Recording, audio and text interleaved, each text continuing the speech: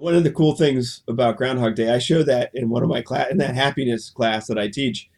Hmm. And it's an interesting one way of looking at that movie is that Bill Murray's character, Phil Connors, is fortunate to be able to live the same day over and over again, even though it's a kind of purgatory for him.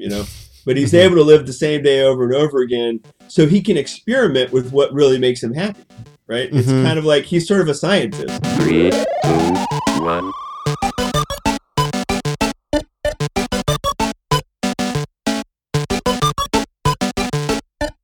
Welcome to Love Machine. Welcome back to the Nerding Out with That Nerdy Catholic. I'm That Nerdy Catholic Seth Payne, and we're joined again today with Brent Robbins. Brent Robbins is a professor of psychology. Last week, we talked about his starting into psychology, what got him into that. We talked about his research in joy, and then we also talked a bit about the difference between how he viewed joy before his entry into the Catholic Church, before he became a Christian, and then after, and looking into the role of transcendence in joy. And so today we're going to really focus on that research, on the work that he's done in the area of joy. Brent, it's good to have you back. It's great to be back. Thanks for having me, Seth. So last week you talked a little bit about the four areas of joy, the four kinds of joy. So why don't you start off with that? What are the four areas of joy, and kind of describe the four of them?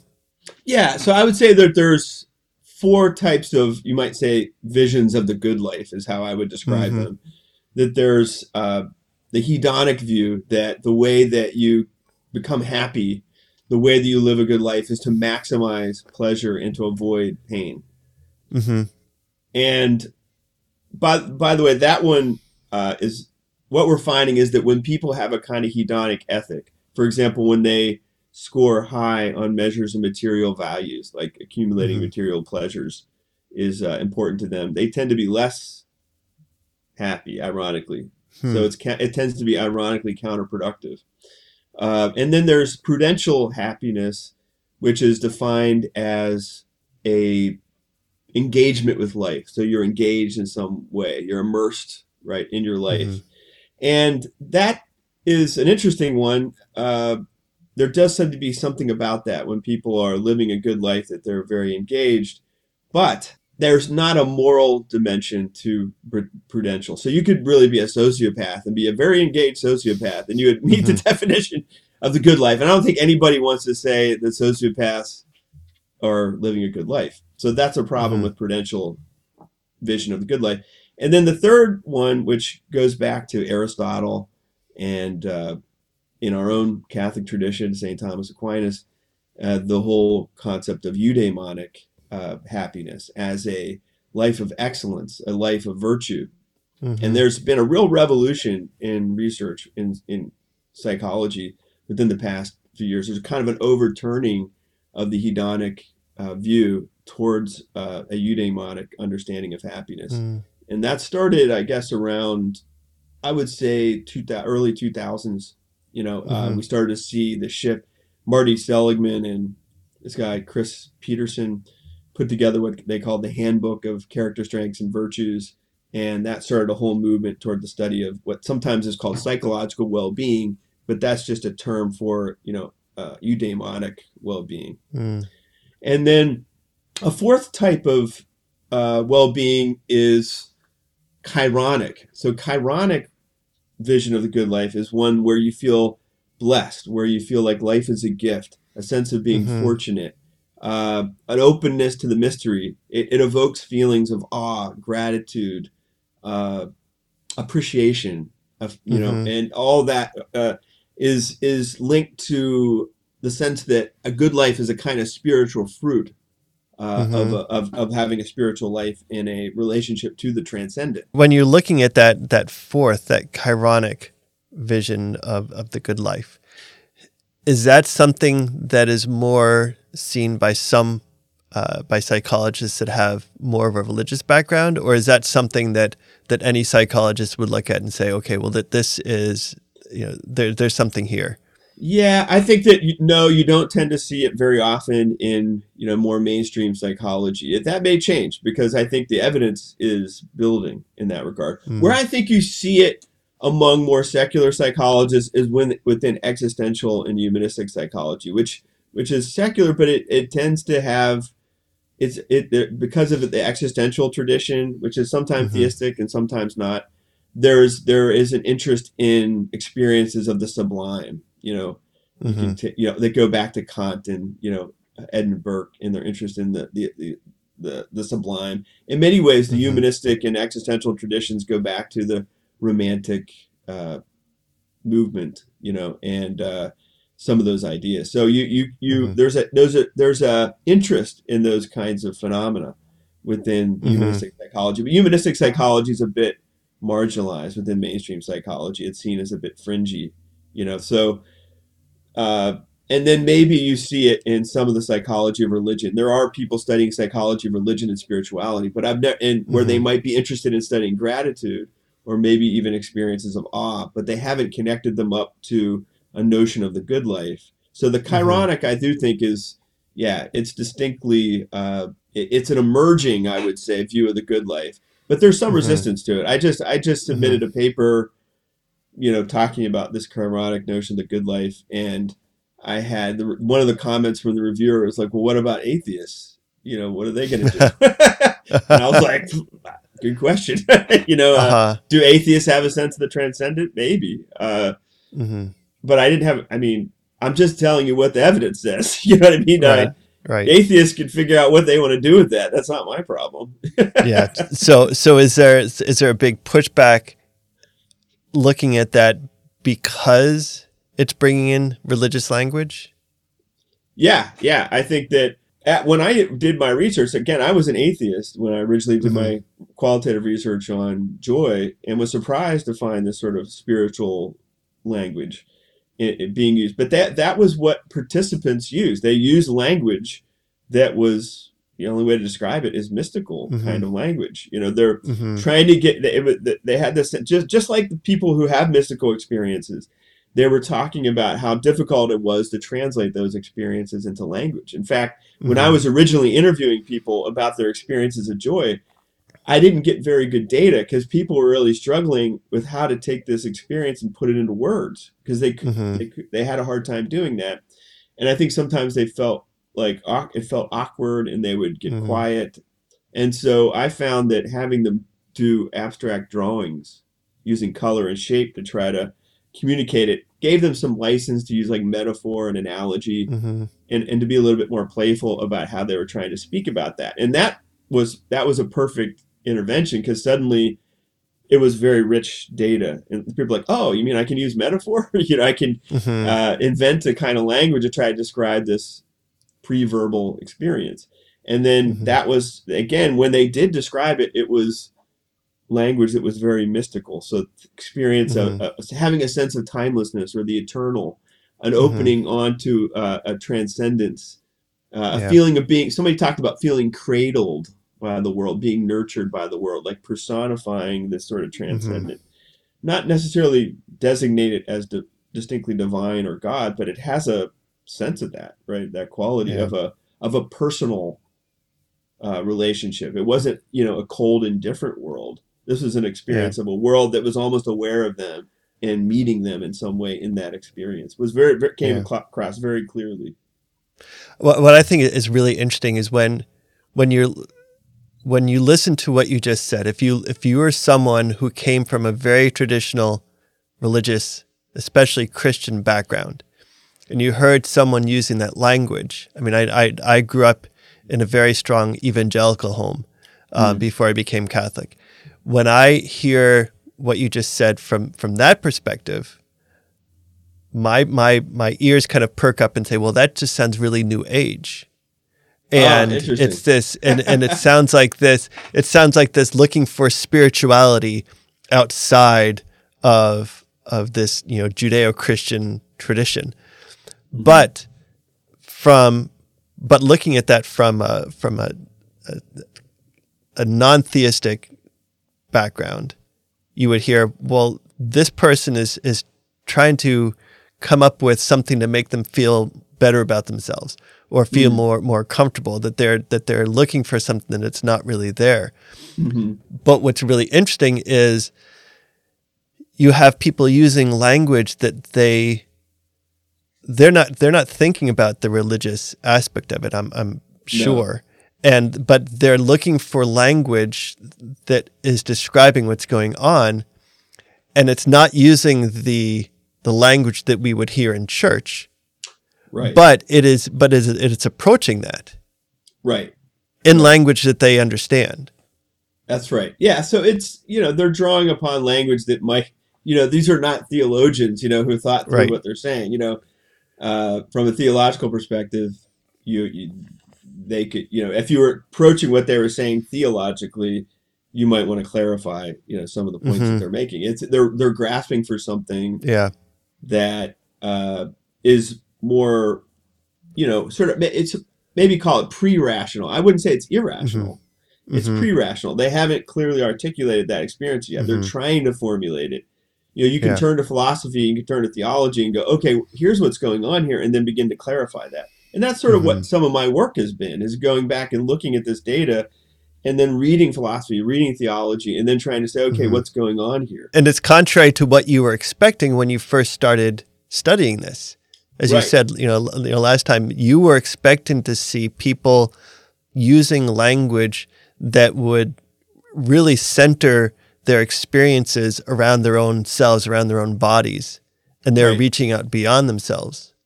Right. Yeah, I thought people would be, the pleasure would be more, self-focused, right? And like feeling the pleasure in their bodies in some way, the joy, the feelings of joy within the body.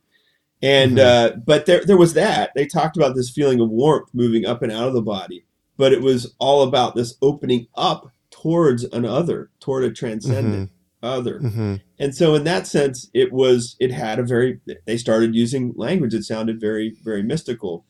Some maybe talking in ways that might sound a little pantheistic or something like that. If that's maybe where the New Age feeling might come from. I think there's some of that. Yeah, some of that kind of is when they're talking about a transcendent God. Are they talking about a God that's sort of immanent, that or a kind of like Gaia type of the world is like a divine being or something like that? It depends on the person you talk to. I think they're grasping for language that they know that might be familiar with them, maybe from their own spiritual background or things that they've heard from other people to try to formulate what they're saying. But it's not worked out very carefully in some theological sense. So it makes me think of, and I'm blanking on where this is in Scripture, but the passage that says, we have eternity written on our hearts. That there is, that without even understanding, I think there are a lot of people that see religious experience as something that you only have because you go to some religious group. Right. And until you are exposed to this religious group, you're having, all of your experiences are in your mind or in yourself, like what you were expecting people to be talking about. But you have people experiencing a transcendent without knowing what to call it. Right? Right. Yeah, absolutely. Yeah, and it's interesting because you can even look to developmental research. There's been a lot of research over the past 10, 20 years that have really called into question this idea that people sort of are born sort of atheists, like the blank slate. If you go back to like John Locke, we're not blank slates. We're born with certain predispositions, and one of those we're starting to find is a predisposition to theism. Using really creative research in developmental psychology. But from a very early age, children seem to be disposed to perceive agency, in the universe, in beyond them. And also from a very early age, oh, by the way, this is even with parents that are atheists, they're finding this in children. And a disposition to believe in that they're eternal, that their soul is immortal. Is very ubiquitous. You see that in children who aren't raised in religious families, even in those with parents who don't believe in an afterlife. And we've even done some interesting research where if you have an atheist perform certain tasks that would that might imply that there's sort of a perception of a creator or agency behind events. Normally, they would, if they're don't have a high cognitive load and they're conscious of what they're doing, they would deny that. But if you create high cognitive load, if you have them doing multiple tasks and you present information very quickly, then even atheists will default to more theistic ways of understanding things. So that seems to imply that atheism or agnosticism is kind of requires a kind of higher cognitive denial of something that's more innate. And I think that research evidence supports that. I feel like I've read this before. People talking about a God gene, that there's something in our genetics, as you said, it disposes us to look for something beyond ourselves. And what I think is really interesting about that is the more that I learn about the study of the sciences, and I've read a few great books recently hitting on this idea. There's some people that want to be able to prove God through science. And there's some people that want to disprove God through science. But realizing that, God is completely transcendent above us and cannot be proved or disproved through science. But people can look at this disposition for the transcendent, the disposition for this understanding that there's something beyond us. And one person can say, well, that's just proof that all that we see about God is just in our head. Right. But then there's someone else. Yeah, but then there's someone else that can look at it and say, well, this is proof that God created us and wired us up to know him. Right. It's when I do have a lot of conversations with atheists and agnostics. I belong to several groups where theists and agnostics debate each other. It's people who like to debate. Sometimes there's just a lot of trolls in some of these places, but sometimes you can get some really good dialogue. And I learn a lot about how atheists and agnostics think. And I brought this up in the groups. And generally the atheists tend to point out, and quite rightly, that, what sometimes is referred to as a hyper agency detector, like this, we're born with this, they would say, well, you can explain that from the perspective of evolutionary theory and say that we evolved to perceive agency because, if something's moving in the weeds over there, it could be some agent that's going to eat you. And if you're biased toward detecting that, then that's going to enhance your survival. And yeah, well, of course, I wouldn't deny that. But that doesn't mean that God couldn't, if there is a God, right, which we believe, that God couldn't, use an evolutionary process to implant an idea of him in us. You can take that in either direction. But yeah, science is not equipped to prove theism. It's God is transcendent of his creation, and that you can't do an experiment where you're like, okay, let's create a world that's without God and see if it's different than the world with God. And, it would be cool if we could, but it would be, if we could manipulate God as an experimental variable, then it wouldn't be God. We might be studying something, but it wouldn't be God. Well, either that or that would make us God. And exactly. We'd have to be God in order to do that. Yeah. So I think that atheists kind of use that to their advantage, right? Because they'll say, well, if you can't prove that God exists empirically, then God does not exist. But if you are able to demonstrate a God who can be, if you're able to demonstrate proof of a God that's open to empirical testing, then it wouldn't be God. Right. So it's a catch-22. Right. And so what I tended to point out is that science really, in so many ways, presupposes an orderly universe, and there's no reason to presuppose that without belief in God. Why isn't it just random, completely random? Yeah. In fact, that's a much more, if you're completely open-minded without any presuppositions, any metaphysical presuppositions, your default presupposition would be like just look around you. Things seem pretty chaotic a lot of the time. Not very orderly, certainly not law-like, right? If you look at how people behave, so we have plenty of reasons to say that things are very unpredictable and chaotic. And if you look to polytheistic, pagan traditions, that's generally how they view the world. I mean, why look for laws in the universe when you're just dealing with a capricious God, the God of the ocean or the God of the sun or whatever God you're dealing with. There, depends on their mood that day. Yeah, they woke up and on the whether wrong side of the bed, and they're going to have bring a big storm. Yeah. I watched the Clash of the Titans, that old 1981 version, with my son because he's learning about Greek mythology. And how the whole story is I think it's Zeus and I'm trying to remember which of the other gods he's. I think Zeus and Athena are sort of battling it out. Because Odysseus is his son, and he's jealous because the whole thing is that these gods at war with each other, and the poor Odysseus caught in the middle of it. That's how they perceive the world. It was not an orderly world. You wouldn't look for laws, universal laws, in a world like that. You need a monotheism where you have one logos.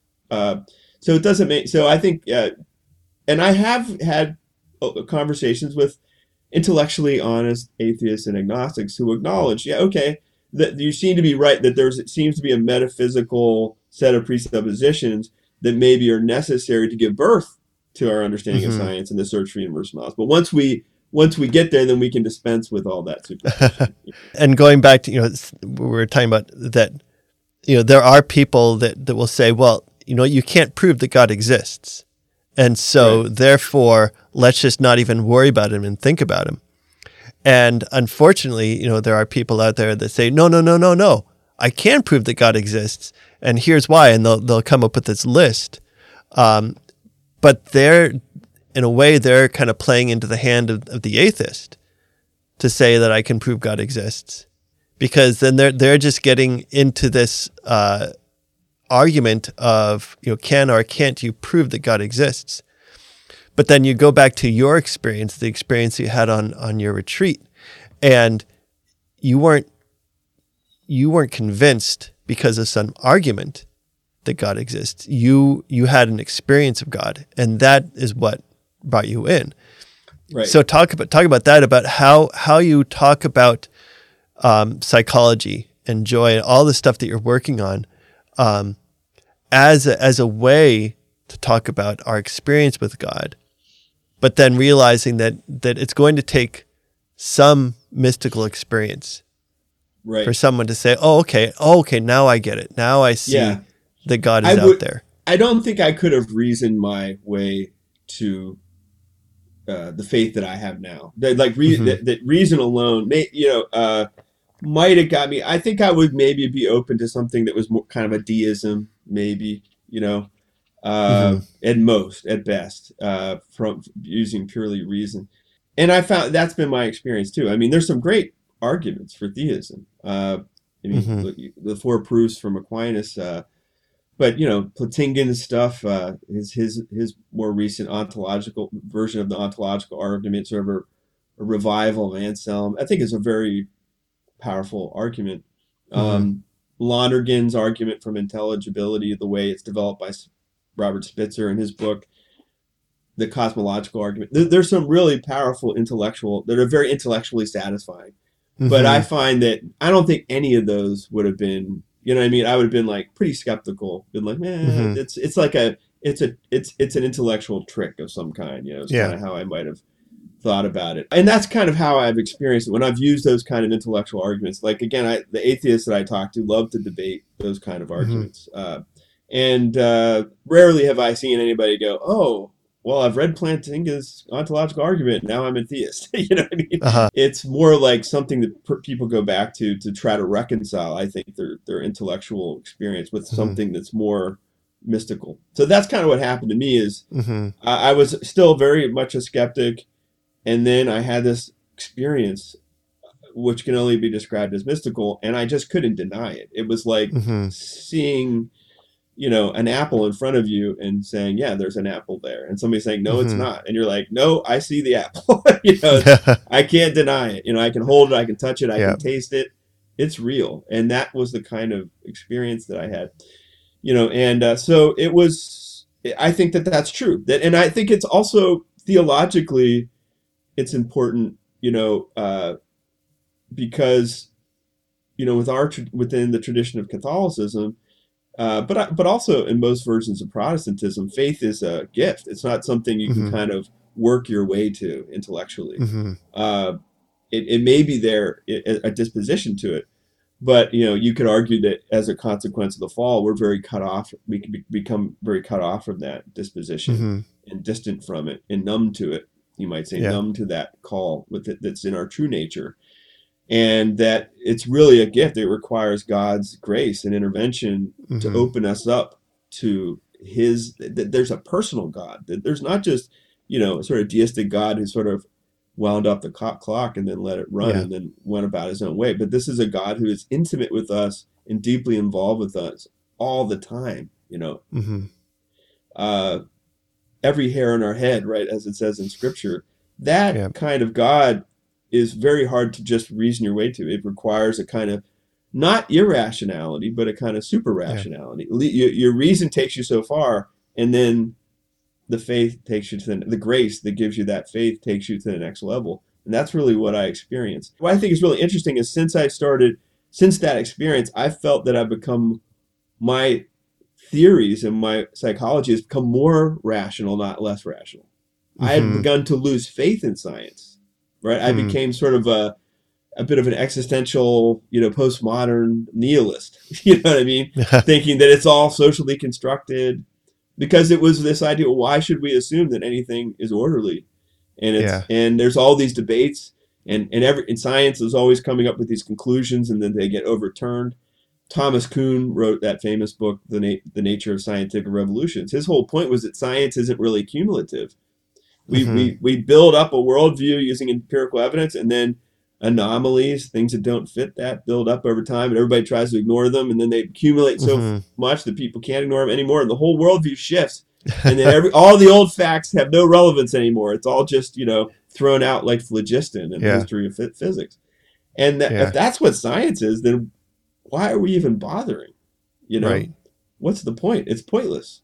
The whole point of doing science is to arrive at universal, eternal, truth, universal truth, at least within the physical universe or within human behavior. And so I was bought into that, a very social constructionist, kind of historicist reading of science. And so I had really kind of even lost faith in science. And I see that in a lot of my colleagues too. Some people do not. There are some people that are, scientistic, right? That their science kind of becomes a replacement for faith in an odd way.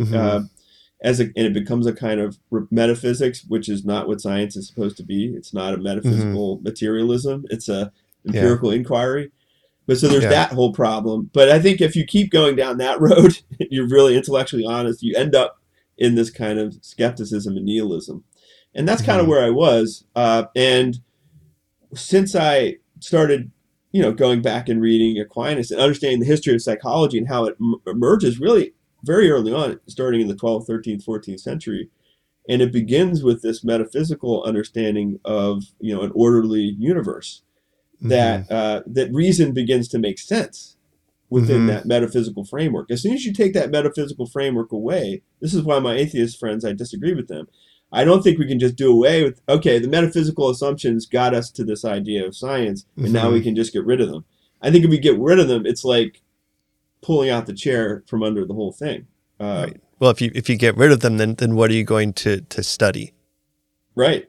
But, it's the positivism is a real big problem there, because positivism has convinced people that anytime you talk about metaphysics, that's just bunk and nonsense. And so all we need to do is, as if they're not doing metaphysics. There's all kinds of metaphysical presuppositions. They're just unexamined metaphysical presuppositions. There's a meme out there where you see, I'm going to butcher this, I'm sure, but there's one guy who's like, well, you do philosophy and I'm going to do science.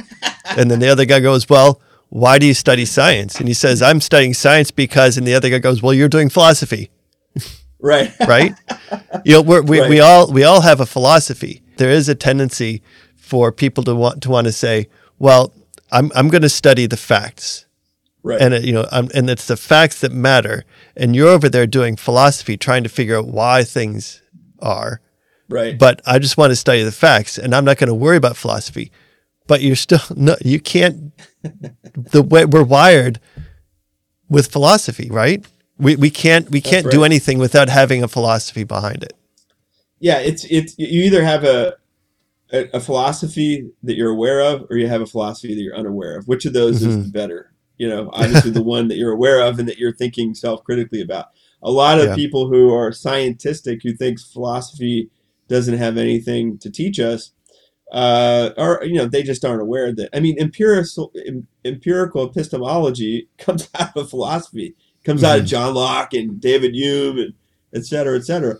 And it's full of all kinds of philosophical presuppositions. When people say, "Oh, I'm just studying facts," well, to delineate a construct of interest that you're studying requires you to define what it is. So like what in my study of joy, part of what I was trying to understand was, even prior to before you can go out and measure something, you have to understand what it is. So I was trying to understand, well, what is joy? That's basically a metaphysical kind of question. It's a question of essence. What is the essence of something? That's why I was doing a phenomenological approach, because it answers those kinds of essence questions. So once I got that, then I could develop a measure, a quantitative measure, and I could see, when people score high on joy, they scored high on gratitude, and they scored high in awe, and that they were happier, they had higher subjective well-being. But I had to define what it was first, and that it's those moments that's what gets skipped over. People just, a lot of times in psychology, but I think in science in general, it's like they sit around with their graduate students, in their research labs, and they just define things, and they think that that's science, but no, it's not. It's a pre-empirical. As soon as you define something, if you say this is what's physical and this is what's non-physical, this is real, that's not real. As soon as you're doing that, you're engaged in metaphysics.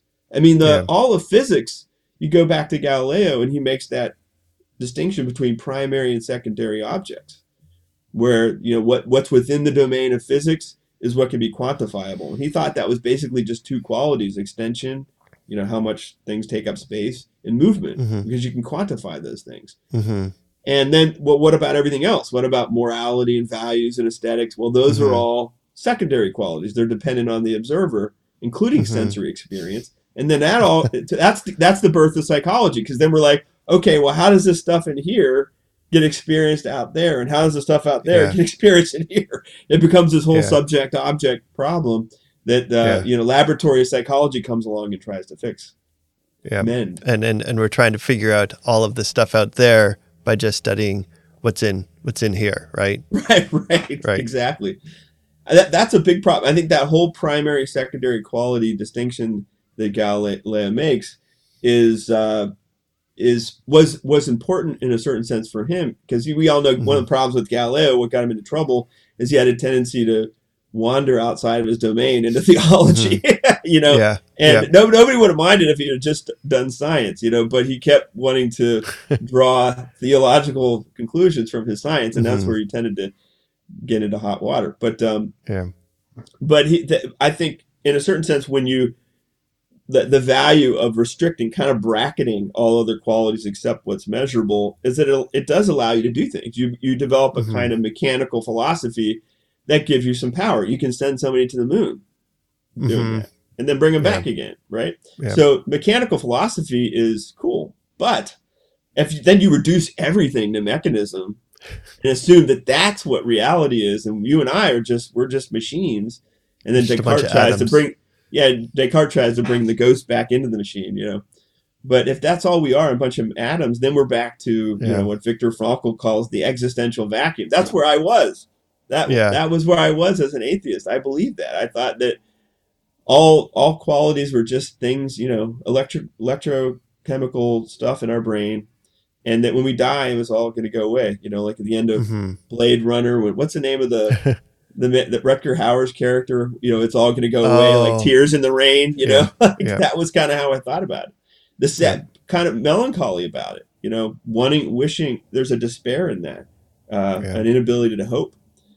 That is a real serious problem. I think it's a big problem with our youth today. Getting back to psychology, there's high rates of depression and anxiety in our youth, and I think a lot of that has to do with metaphysics. Ironically, people believe that nothing is real. They doubt everything. There's a kind of, Viktor Frankl called it existential vacuum, right? This sort of emptiness at the heart of our assumptions about reality. that Yeah. is really not a way to build a life, and certainly not a way to find joy in Yeah. life. I think it's really interesting then that you are studying joy from a psychological viewpoint, because here is something, as Catholics, we realize that we need meaning.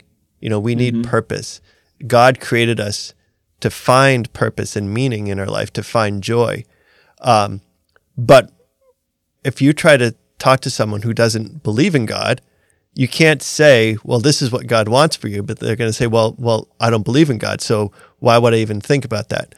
Right. But if you can talk about joy from a psychological perspective and use that language, Right. that can be a doorway into having someone say, oh, maybe there is something transcendent. And here's someone that's speaking, who's not trying to throw religious language at me, but is saying something that I can more relate to. He's talking about really studying it from a scientific perspective, but he's still pointing at something transcendent. Yeah, I think this going back to we were talking about Groundhog Day in my last episode that had an influence on me. And one of the cool things about Groundhog Day, I show that in one of my in that happiness class that I teach. Mm-hmm. And it's an interesting one way of looking at that movie is that Bill Murray's character Phil Connors is fortunate to be able to live the same day over and over again, even though it's a kind of purgatory for him, But he's able to live the same day over and over again, so he can experiment with what really makes him happy, right? It's kind of like he's sort of a scientist, right? Every day he tries out something different. In the beginning, he's like, it's a hedonic version of happiness. So he eats all the food that he wants, and he does everything he wants to do. Oh, that scene where he's stuffing that cake into his mouth. Right. He's stuffing, he's stuffing all that stuff in his mouth. That's the hedonic vision of the good life, and that fails. Try it if you want. I did. I got fat. That's basically what happened to me. It did make me happy. It made me unhealthy, if anything. And people tend to take risks that they don't need to make when they're just following hedonic vision of happiness. It's not a healthy lifestyle. It doesn't make you happy. And anybody who lives that life of pleasure, I think, tends to and desire immediate gratification kind of comes to that point. Drug addiction is maybe the most obvious example of that. I mean, what better way to achieve immediate gratification and hedonic happiness than using cocaine? Because you're literally directly stimulating your nucleus accumbens, which is the pleasure center in the brain. The only way that you could have a more direct influence on your nucleus accumbens would be like putting an electrode in your nucleus accumbens and a button attached to it, which is how they've studied addiction doing that with mice. And but is that what happiness is? Pressing your nucleus accumbens all day? That's pretty pathetic life, right? And so people obviously would want more. They don't want pleasure to just be this feeling. They want it to be about something that actually is good, like something that transcends mere feeling or immediate gratification. So so what does Phil do? Well, now he tries to win this girl, this woman, and when that fails, for a while there, he also decides he's going to do it through liberty, right? Through freedom, emancipation from the law. So he flouts the law. Remember, he goes into prison. Then he wakes up the next day. He's free of prison. He's like, I can do anything. Yeah. Well, that doesn't make him happy either. So all these things that we're taught in our culture in different ways will make us happy. Don't make Phil happy. What makes him happy is first he goes through an ego death, right? He just through this repetitive suicide. You can sort of interpret that as a kind of ego death. And then he comes out on the other side and he's altruistic. He's looking, he's saying, okay, I'm going to try a different approach. I'm going to try to better myself through creative endeavors, right? He becomes ice sculpture, he learns to play piano. But he also says, I'm going to be there. I'm going to be someone who is going to give myself to others. I'm going to gift my time, my day. And he's helping the old ladies with their tire. And, he's helping the little boy who falls from the tree. And the real transforming moment is when he discovers that homeless man dies at the end of the day, the guy who he refused to give a donation to. So he takes him to the diner and feeds him. Does whatever he can to save him. Yeah, and I think what that tells us, there's an encounter with mortality, an awareness of a finitude and a desire for the transcendent, and out of that comes this abundant what I would call fecundity. This idea that I have something to give, right, to other people, and I want to give that to people. And that's out of that comes this sense of belonging, at homeness, community, in the sense of security, well-being, and a lot of that is an expression of love. So I'm really interested now in how there seems to be a close relationship between a kind of agapic love and experiences of joy as well. Mm-hmm. Yeah.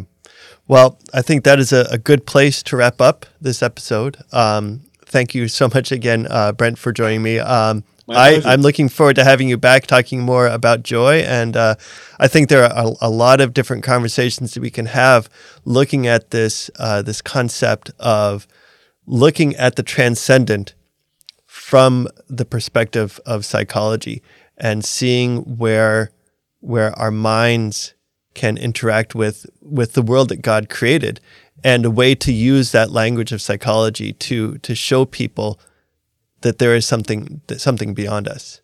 Mm-hmm. Right? Absolutely. Yeah. I think there's a lot to talk about. So I'm glad I have an opportunity to be back, because there's so much to unpack here and so many directions we could go. Yeah. It's a great, I love the whole concept of your podcast. So I'm going to be definitely nerding out on your podcast on a regular basis. Awesome. Of course, I'm not going to watch myself. That would be boring. But listening to other people and learning new things. Yeah. Well, thank you for joining me, Brent, and thank you for joining me on another Nerding Out. I look forward to seeing you next week. God bless. Take care.